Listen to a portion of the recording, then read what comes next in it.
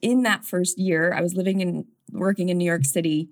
That first major thing happened in the first year of my martial arts training, which was beautiful sunny Tuesday morning, wake up, go to work, 3 blocks south of the World Trade Center. And next thing you know, there's black smoke coming out of the towers. I made the 3 blocks over to my workspace, went into the lobby to make a phone call, and the first tower fell. So the first time that I felt like this intense fear, that paralyzation of fear, happened on that morning. And to make a long story short, I made it out of there, obviously, and made it to my martial arts school.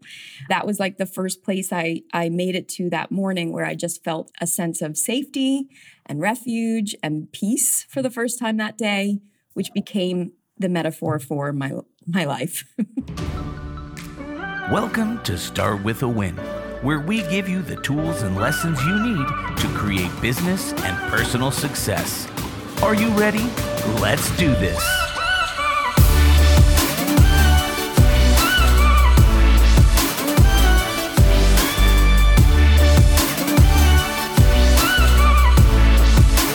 Coming to you from Brand Viva Media headquarters. Hey, Start With a Win starting Studios. with a win. Here we go. Producer Mark, how you doing, buddy? I'm doing fantastic. Thank you so Awesome. much. You're welcome.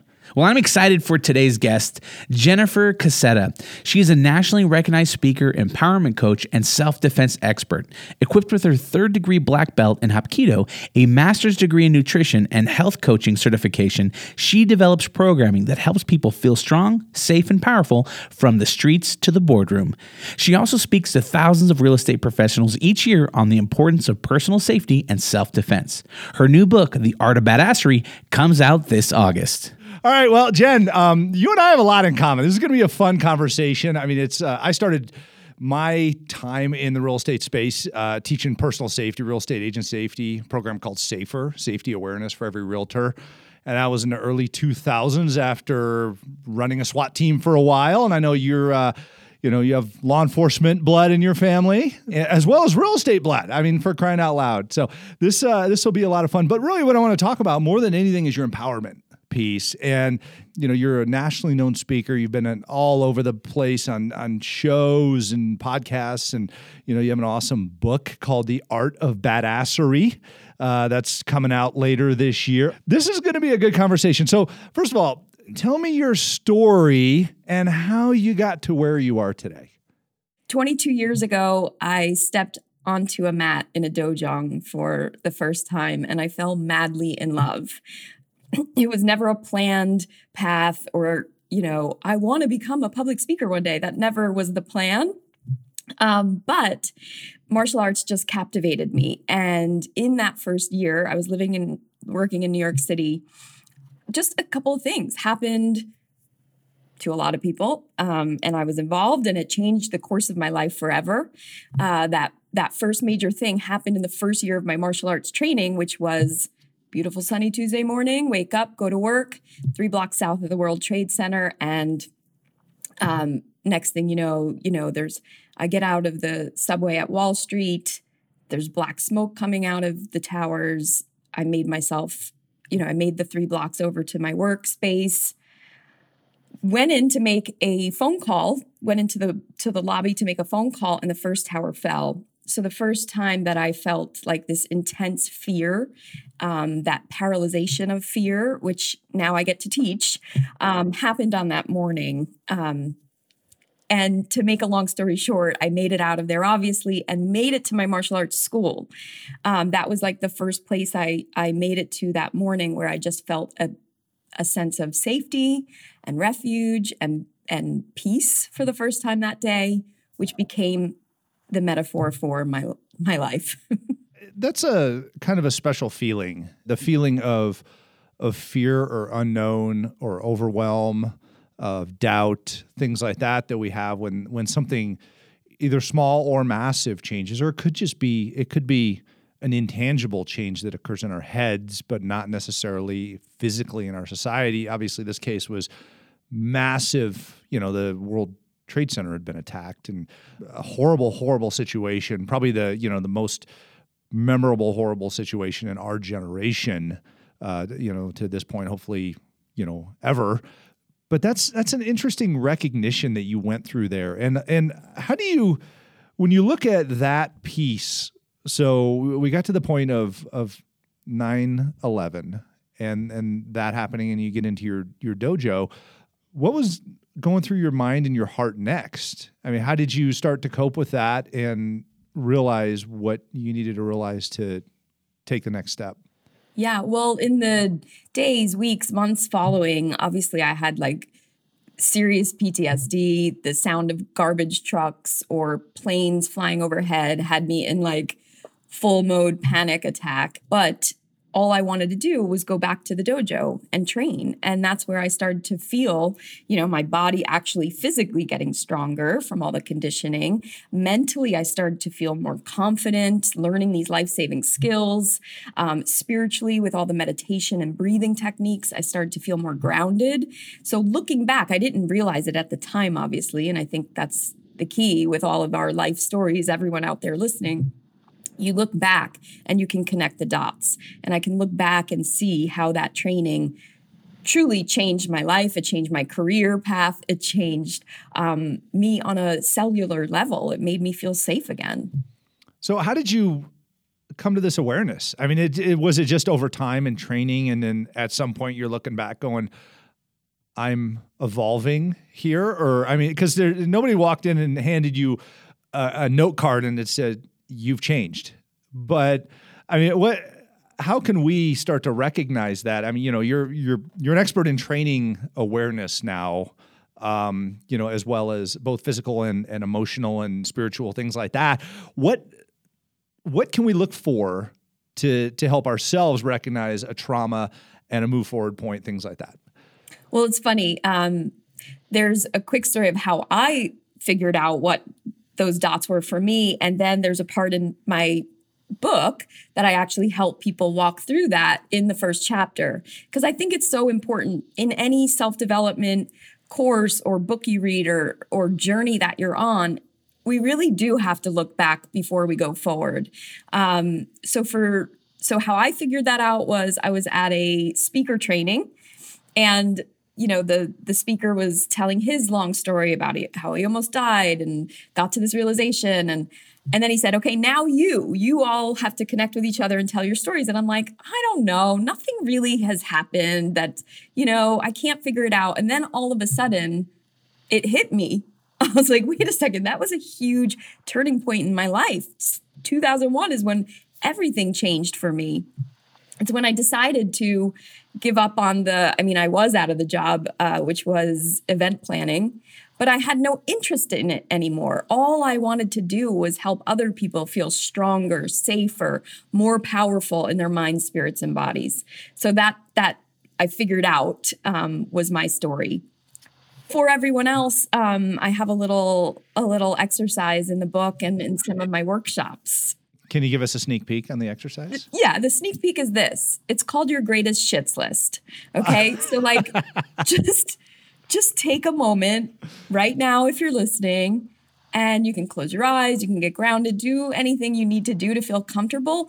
But it's essentially looking back into your past and just finding all those times where you feel like you were drowning underwater, you couldn't get out of bed in the morning, whatever it was, and you start to just write them down as a list where you're just the observer. You're not getting pulled down into the emotion.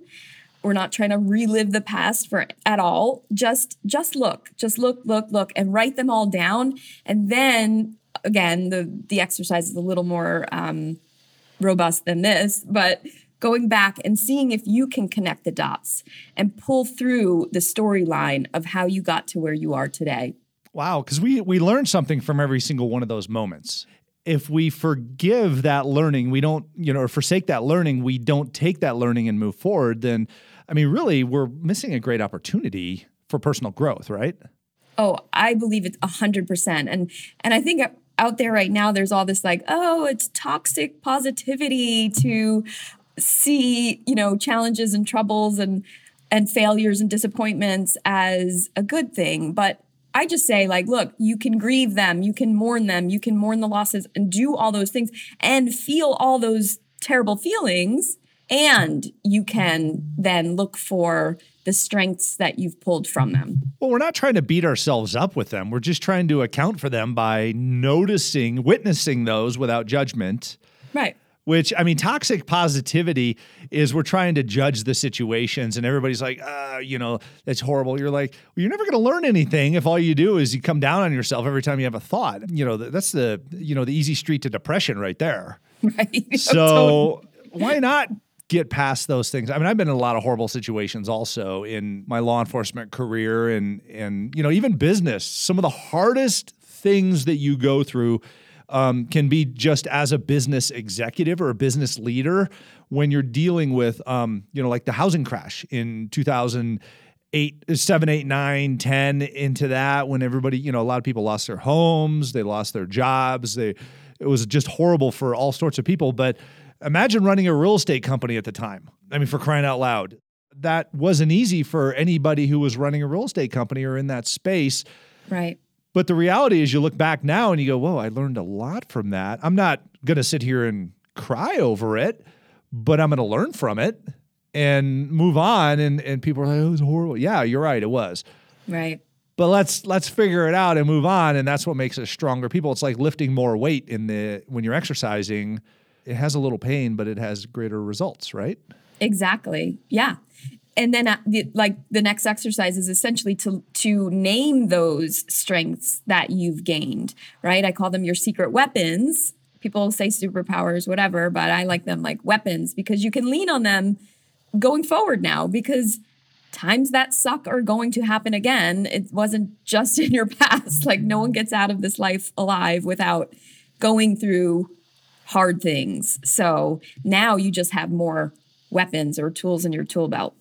Well, this is interesting because, your book is called The Art of Badassery. And I'm assuming all of these things are really, truly what make you a badass. Is that correct? I believe so. Yes. Well, I agree with you. I mean, it's fascinating when you think about that because we all have an opportunity to be a badass then. Oh, everyone. Absolutely. It's all inside us. It's so, you think about this. I spoke at Children's Miracle Network hospitals not long ago for their annual celebration. It was so cool. And they call these kids that go through these extraordinary medical procedures to save their lives heroes.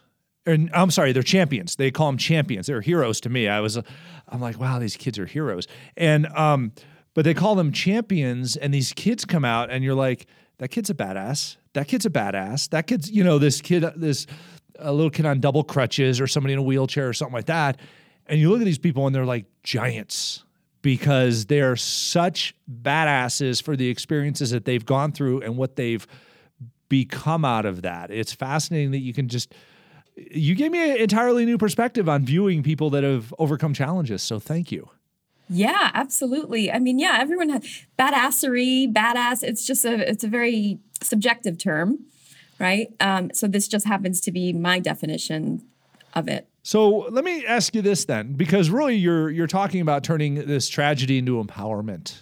And there are a lot of people that have faced a lot of tragedy in different aspects of life. Just take the last couple of years. Some people have had a horrible time with COVID. Obviously some people lost their lives. Some people have had this ongoing illness or whatever it might be. But there's been a lot of emotional overwhelm, depression, weight gain, health issues, call it whatever it is. And it's all a domino effect. One problem leads into another problem, and then those problems spiral out of control. Disasters generally don't happen because of one problem somebody has. They happen because of a series of misfortunate incidents and bad events and things like that. So there are a lot of people that have an opportunity to be a badass now out of this. What is your read on, what are you seeing from your expertise in the challenges that people have gone through compared to what they're turning those into now? Yeah, well, so interesting because the second chapter, your questions are literally going right in order, and this was not intentional. I have not read the book. It's not out yet. I know. Well, so each chapter is a belt level, like a metaphor for martial arts. So white belt was embrace the suck. Yellow belt is about bouncing back.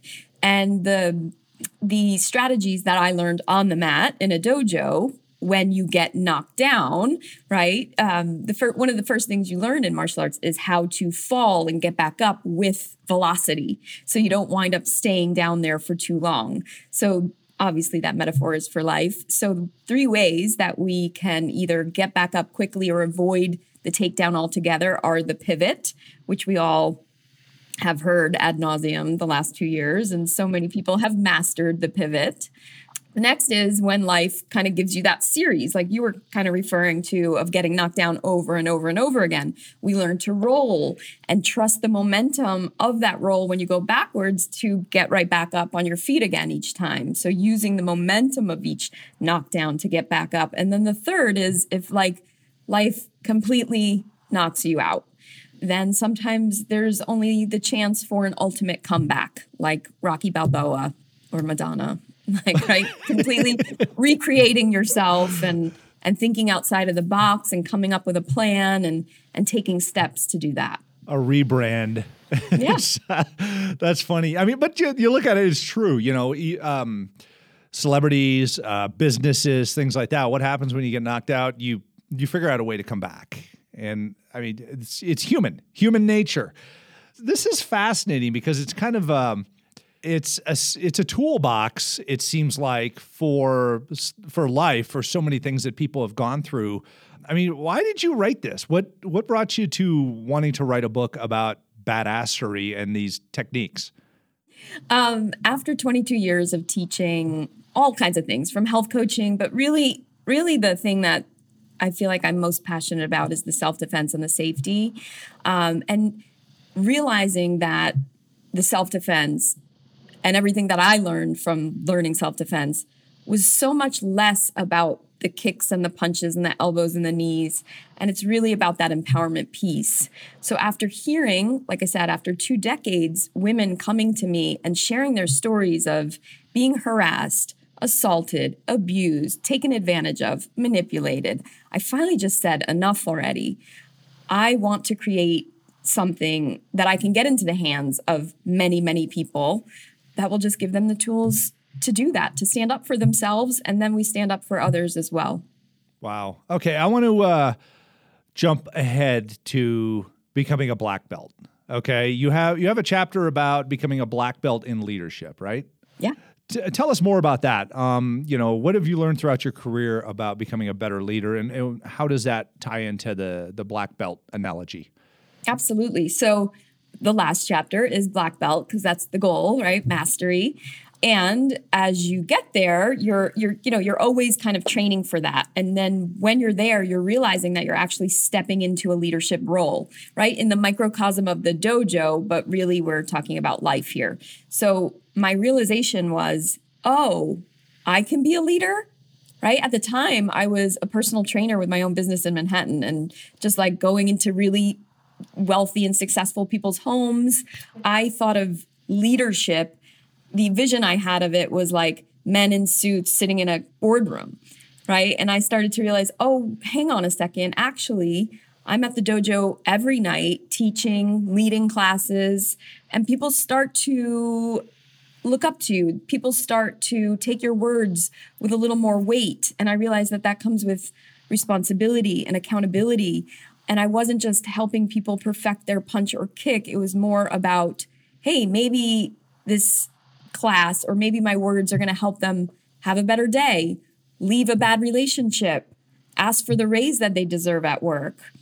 And that's when I realized that we as black belts have a responsibility to give back, to mentor, to teach. And that's really what, at least in my school where I was trained, was all about.